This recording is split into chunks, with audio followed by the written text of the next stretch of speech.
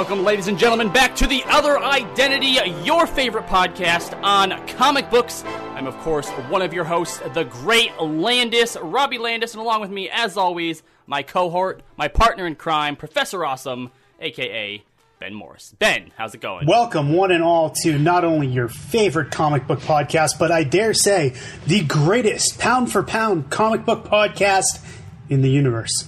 Good to talk to you, Robbie. Definitely the best one that I've listened to, because I don't listen to a lot of podcasts, so... I could recommend some for you, but then you wouldn't be able to call ours the best anymore, so why would I do that? Well, I'm also just not a podcast listener. Like, I don't know, it's this weird thing that I have, and it's the same way when I used to stream, too. Mm-hmm. Like, I love streaming, but I'm not really big on watching other people's streams. Yeah. Yeah, I walk my dog 3 times a day.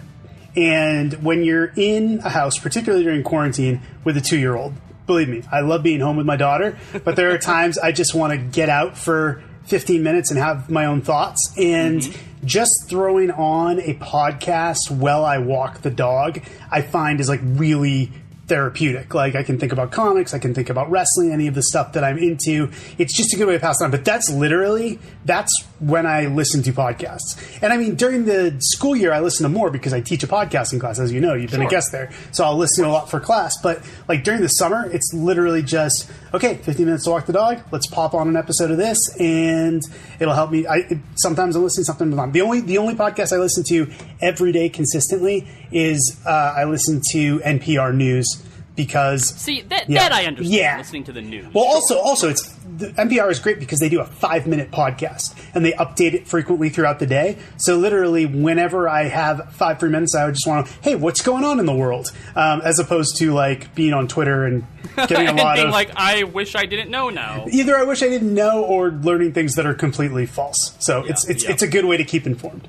That's fair. What I have been doing recently, though, of course, is keeping up on my comics. Now, I know that a bunch of you who listen probably helped me decide a few weeks ago that I would be reading Secret Empire next, which I'm getting there. Yep. But I've jumped back into the DC Rebirth era challenge because I'm finally at a good chunk where it's all like Justice League of America, Batman, no more Flash, no more Cave Carson and Adam Strange for you. Yes, exactly. So I have to say, first of all, I am so impressed with Justice League of America, which I believe Steve Orlando. Yes, correct? Steve Orlando, yes. And you said I think it's Ivan Rice on at least the first arc, and he's phenomenal.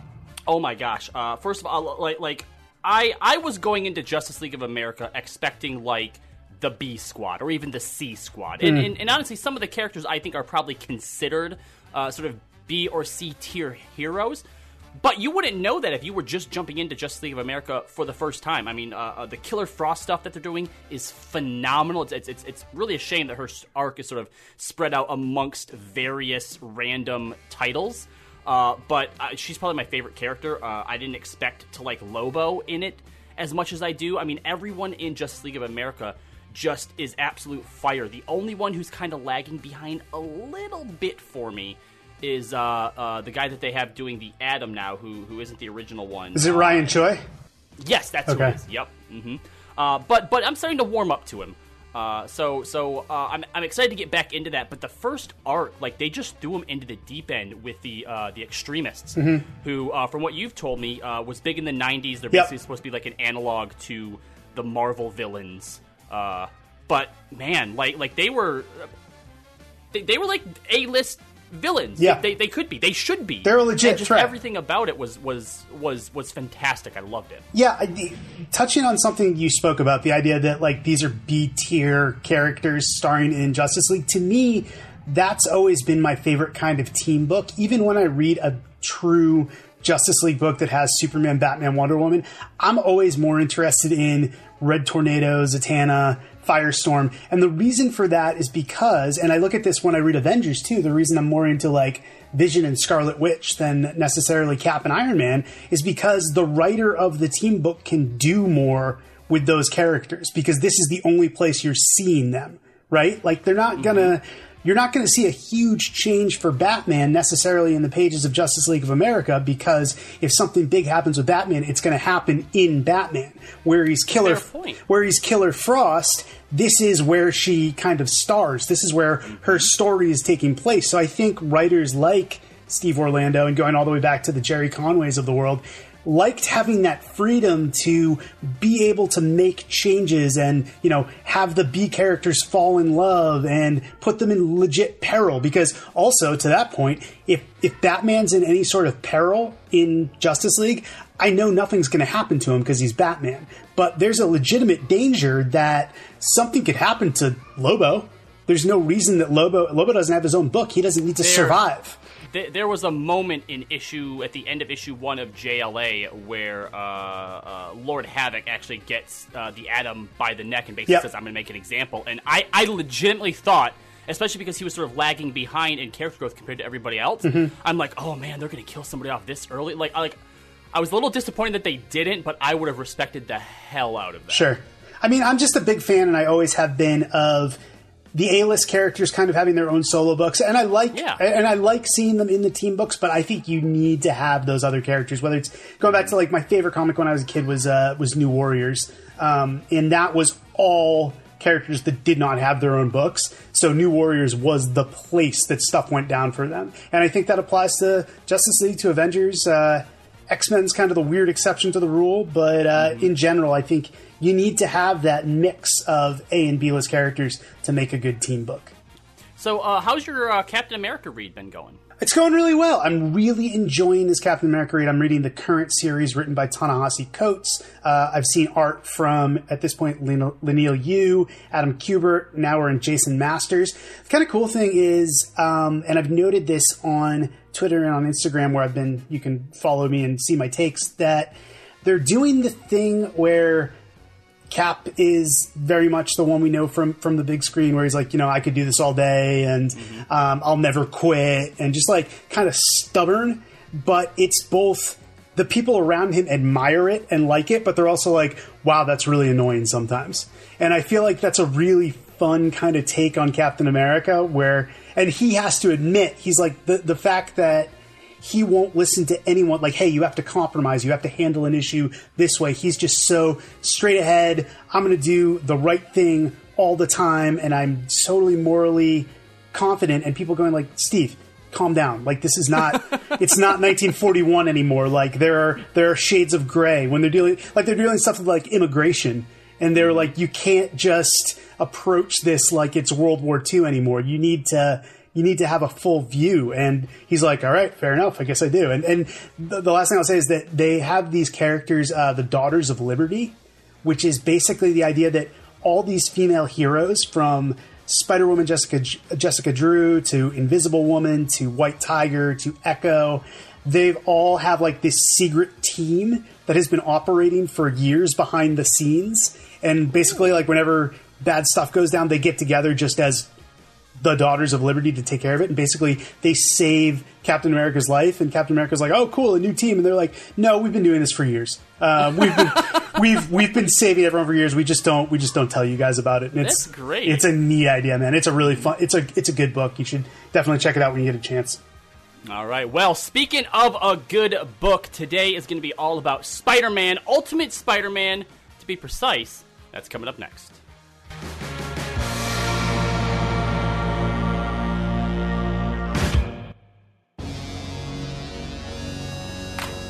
Hey, what's up? It's James. And Robbie. Hey, and it's Weird Beard. And we're bringing you a brand new radio show called Checkpoint XP.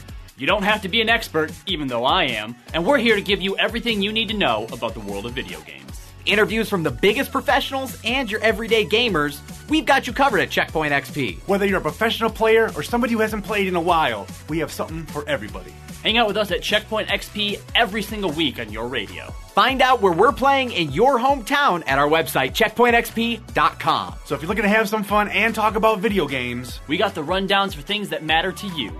Checkpoint XP, your home for esports and gaming. You got it that time. Yes. Nailed it.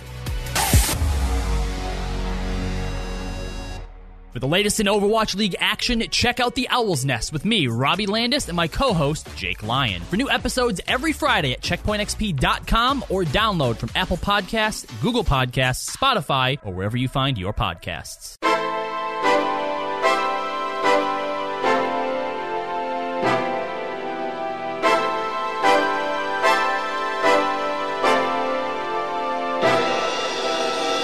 guys, for downloading and listening to The Other Identity. Make sure that you are sharing the word, telling all of your friends about us. Get them in on the conversations. Let us know how it goes between you and your friends. Just, don't come to blows. Actually, one thing that I wanted to mention last segment, which would have been the perfect place for it, is obviously last week we had our big debate between me and Kevin, Justice League versus the Avengers. We're not going to give you the results for that just yet. We're going to let it go a little bit longer, and the reason why is we want you guys, after having listened to the episode, to reach out to us on Twitter, either at CheckpointXP, Robbie_Landis CP, or Ben J Morse. And if listening to the episode, we want to know what you thought. What are your opinions based on what you heard? Who do you think would win? Or do you have any arguments of your own?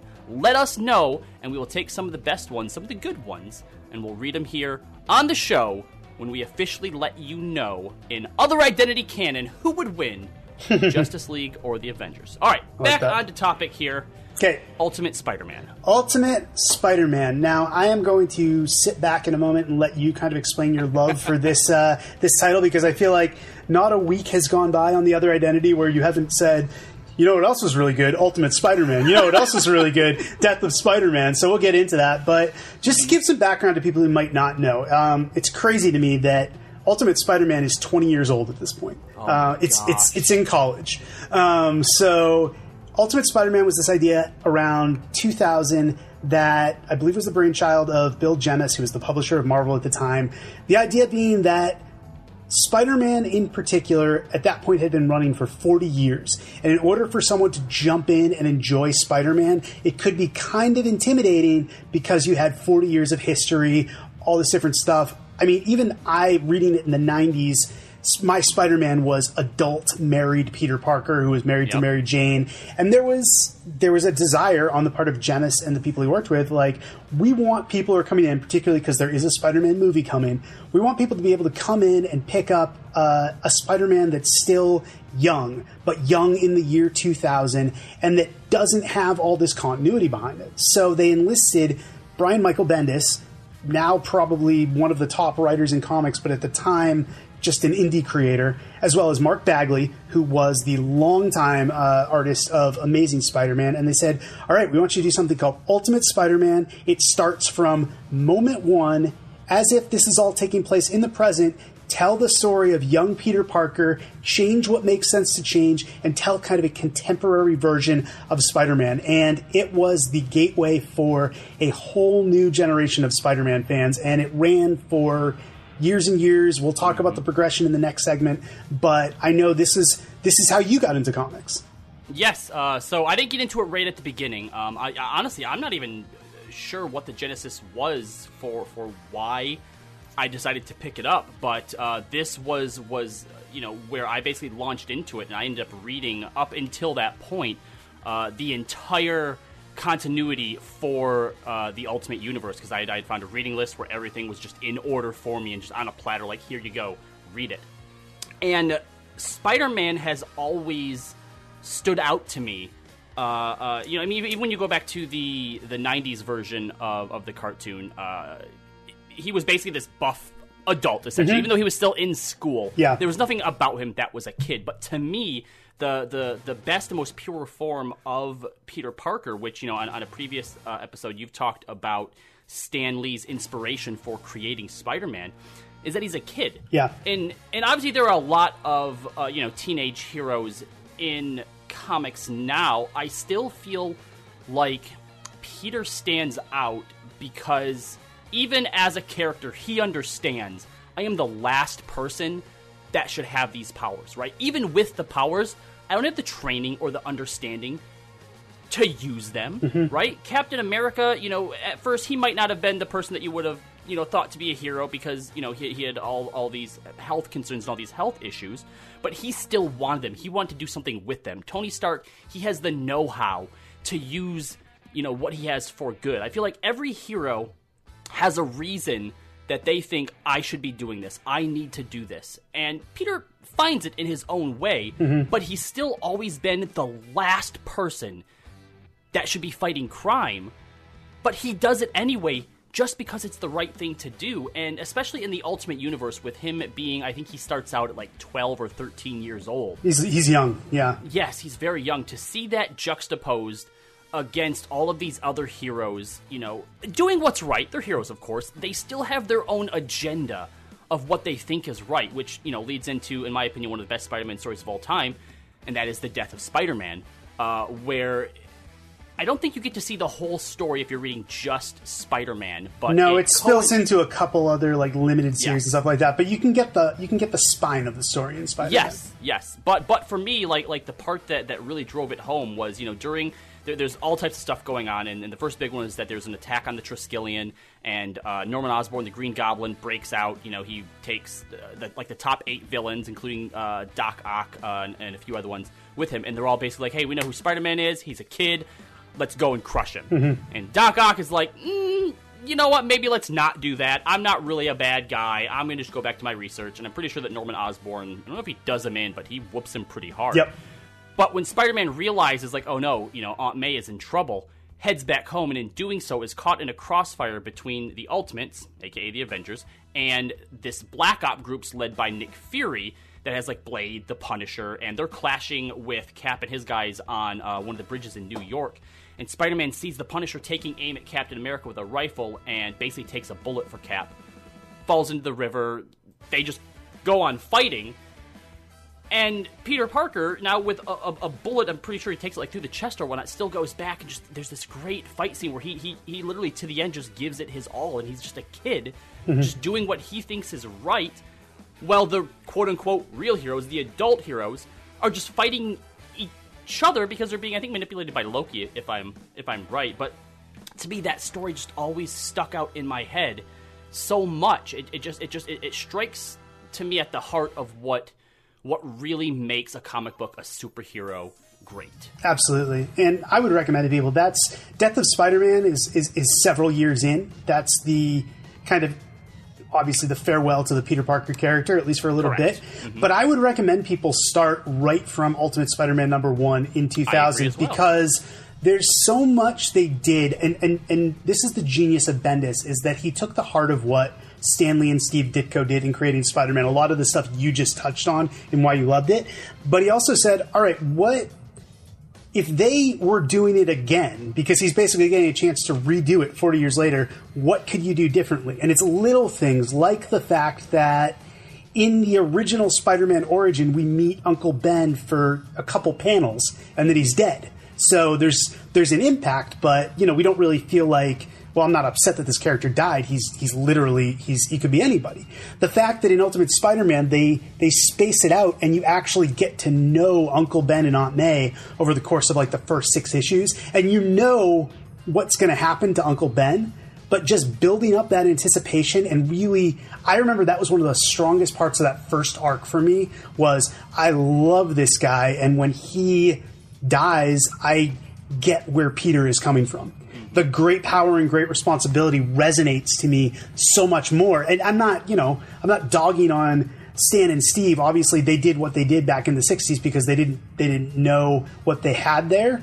But something about that foresight of being able to really set up the origin, I think it's it's an incredible version of Spider-Man.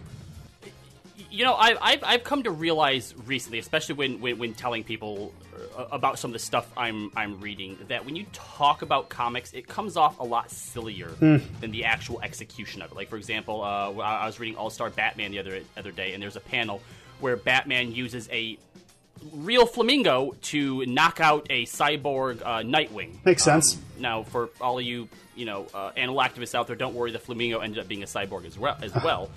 But just that picture seems ridiculous. And one of the things about Ultimate Spider-Man, one of my actual favorite arcs, was there was a point where the May Parker house ended up becoming like a real world for teen superheroes. Yes, I love that. I love that. Iceman lived with them. I think Johnny Human Torch was there. Four lived there. Kitty Pryde?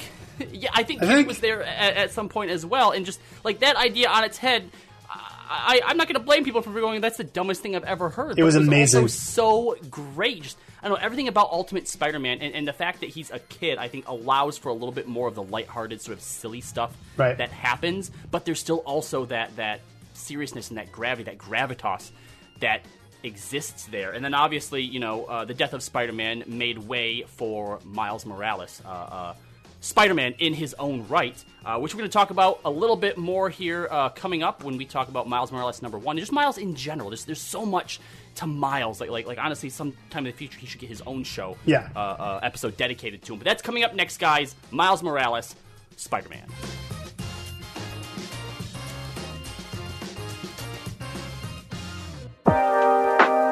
Hey, what's up? I'm Robbie from Checkpoint XP. And I'm Jake from the Overwatch League casting team. And together, we're your hosts of the Owl's Nest. With the Overwatch League up and running again, we'll be bringing you all the latest from the league and within Overwatch. But it's important that we all do our part to flatten the curve by staying home during the COVID-19 outbreak. So stay home. Stay healthy. And we'll see you every Friday night on the Owl's Nest before the Overwatch League weekend. Check it out at the Checkpoint XP YouTube channel or at checkpointxp.com. Students are playing more video games than ever, and that's not a bad thing anymore.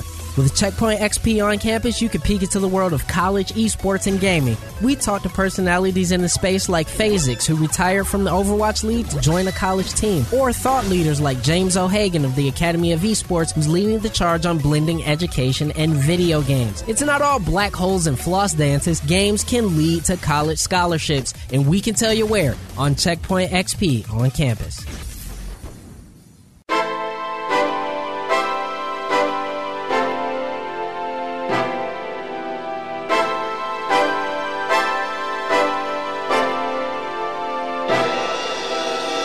Thank you guys so much for downloading and listening. We're talking about Spider-Man today. We just got done telling you why you should read Ultimate Spider-Man.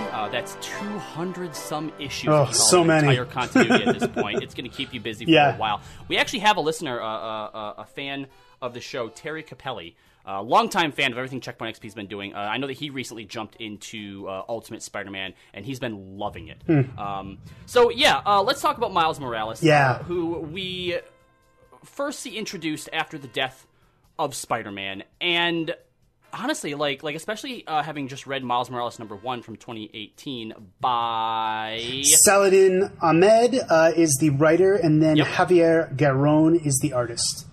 Which, first of all, I have to say that even though it's technically a new series, it's still continuing the continuity from the Ultimate Universe. There's so much they keep intact, from the art style to the character. Just like reading that first issue, I'm like, it's Ultimate Spider-Man all over again. Yeah, I love it. But there's also enough things here that when you read it, that if you love Spider-Man, if you love Peter Parker, you're going to love Miles as well. But then there's enough things that they've tweaked and they've changed. Bingo. That it's not the same character. Exactly. Right? So first of all, I love that Miles' parents know his identity. Yep. I think that's one of the most tired tropes in comics to this day, is keeping that secret from your family to quote-unquote protect them, right? I don't mind having a healthy mix. Like, I don't mind if some heroes don't tell their loved ones of their identities, but I do agree with you that more and more we're seeing the benefit of the secret identity being kind of done away with. But I do like, this is kind of a compromise, because it's not like he's a public superhero. Not everyone knows Miles is a superhero, but his best friends and his parents know it, and they can kind of help him function. And they're seeing them as a support to this thing that he's doing. I agree that that's one of my favorite aspects of the Miles Morales, particularly the issue we read. The stuff with his mom was really sweet, and I like that they distinguish him from Peter Parker in that way. And I like that they make a story point in the first issue that he's like, yeah, Peter told me to keep my identity secret from my family, and I thought that was ridiculous, so I don't do it. Well, look, it makes sense to keep your identity from the public at large. Because yes, you don't want your enemies trying to hurt your families to get to you. Makes perfect sense. But that doesn't really hold up when keeping it from your family. Right? So I mean, obviously, yes, there is a healthy mix between a lot of it, but I really love and I really embrace when the parents know about it. And I'm pretty sure, actually, in Saladin's Miss Marvel, I'm pretty sure her parents know her identity as well. I think, in both cases, I think he inherited that from previous writers, but he has been running with that idea that, just the idea that Miss Marvel, like, her mom knows her secret identity, I know that. And it's cool. It's cool to be able to see, like, it's cool in the sense, like, you and me are adults reading this, but it's cool to be able to see, like, kids and their parents being kind of on the same side, working towards a common goal, instead of that very tired trope of, like, the mom and dad are just another obstacle You're always coming home late. Yeah, exactly. They don't, because that's so annoying. Like, you don't like those characters. It's like, I don't like Aunt May. She's harping on Peter all the time. But with Miles' parents, I'm like, his dad is awesome. His mom is so sweet. Like, why would you, these are more characters for you to fall in love with. So I think that does take away a barrier to enjoying the supporting cast. Speaking of barriers. Oh, jeez. I don't know what I did. Another cool vibe that I get from this is I feel like the Spider-Men are sort of the Flash of the Marvel Universe. I think they've become that. I don't think they always were, but I think they've become that. Yeah, well, and obviously they don't work as close together as what Barry and Wally do. They don't have that same relationship, but I think it's the only example in the Marvel side of things where you have two separate characters who at the same time are the same hero, right? Yeah. And you can already see, too, in this first issue that Miles is dealing with a lot of the stuff that Wally dealt with early on as Kid Flash, right? The Rhino, calls him the kid version. Yeah. Says, you're not as fast as just not getting that respect. Sure. Yeah. And I think that Miles trying to live up to the example, set by Peter, I think is a fine part of the story.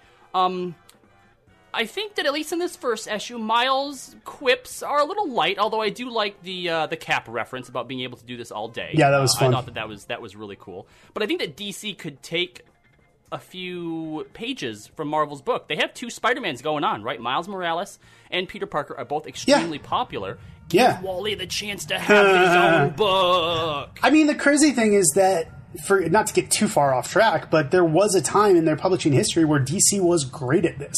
They would have multiple characters with the same name who could function in the same universe. There was tons of Green Lanterns who all had their own books, but it seems there has become this obsession with the sole identity. I love the relationship between Peter and Miles, and I know everyone was concerned when Miles was brought in from the Ultimate Universe. They're like, oh, he's going to become Spider-Boy, or he's going to have to have... sidekick. Yeah, he's going to have some other identity, and... but he does.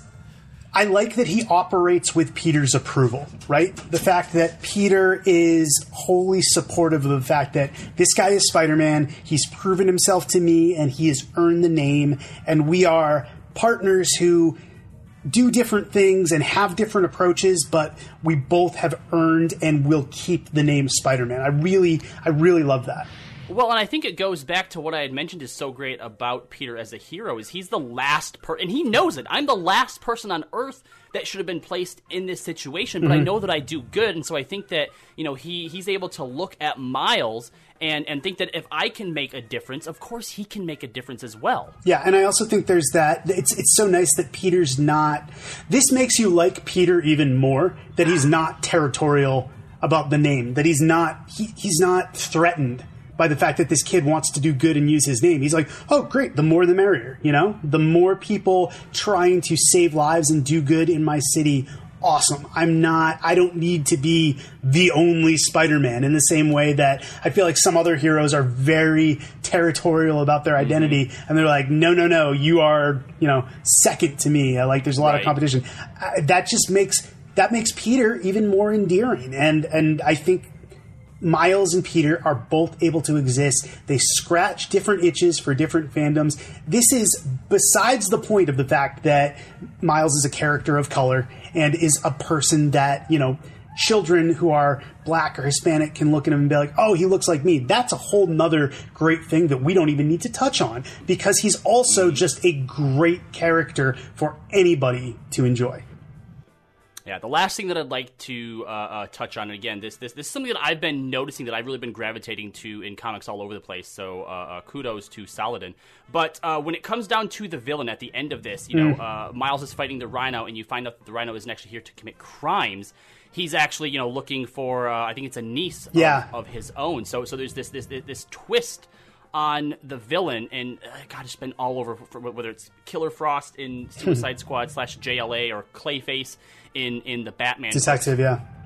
It's very satisfying to have all these writers that are using villains in a way that defy your expectations. And I mean, I'm at the point now where I plan on putting Secret Empire on the back burner, probably the DC stuff on the back burner as well, just so I can get caught up on Miles Morales. Yeah. And, again, because of Saladin's writing, I'll probably then go back and make sure that I'm caught up on Ms. Marvel as well. But man, such a fantastic book. Absolutely. It's a great book, and it's a great character, and definitely people out there, if you take anything away from today's episode, go back and read the original Ultimate Spider-Man from 2000. You've got, like Robbie said, hundreds of issues to keep you busy, but also check out, if you're looking for something more recent, Miles Morales' Spider-Man. It debuted in 2018.